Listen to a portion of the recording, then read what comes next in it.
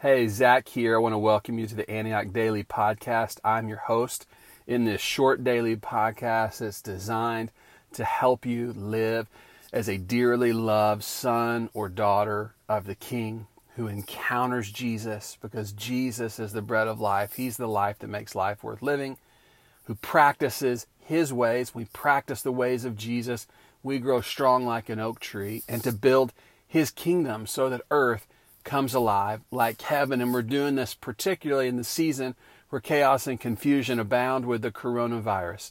Each day there's a scripture, a thought, an exercise designed to strengthen you, inspire you, and encourage you in that journey and in that mission. Today's text is Isaiah 64, verse 4. This is a promise that no eye has seen a God besides you, besides our God, who acts or who works for those who wait for Him.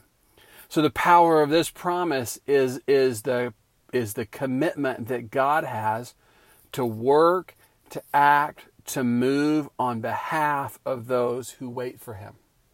So when we make our requests known to the Lord, and then we take the posture of waiting and watching with our eyes on Him as we wait upon Him, as we don't take things into our own hands with striving and just trying to make it happen on our own, but we wait upon our Father. He has promised to act. He has promised to work on our behalf.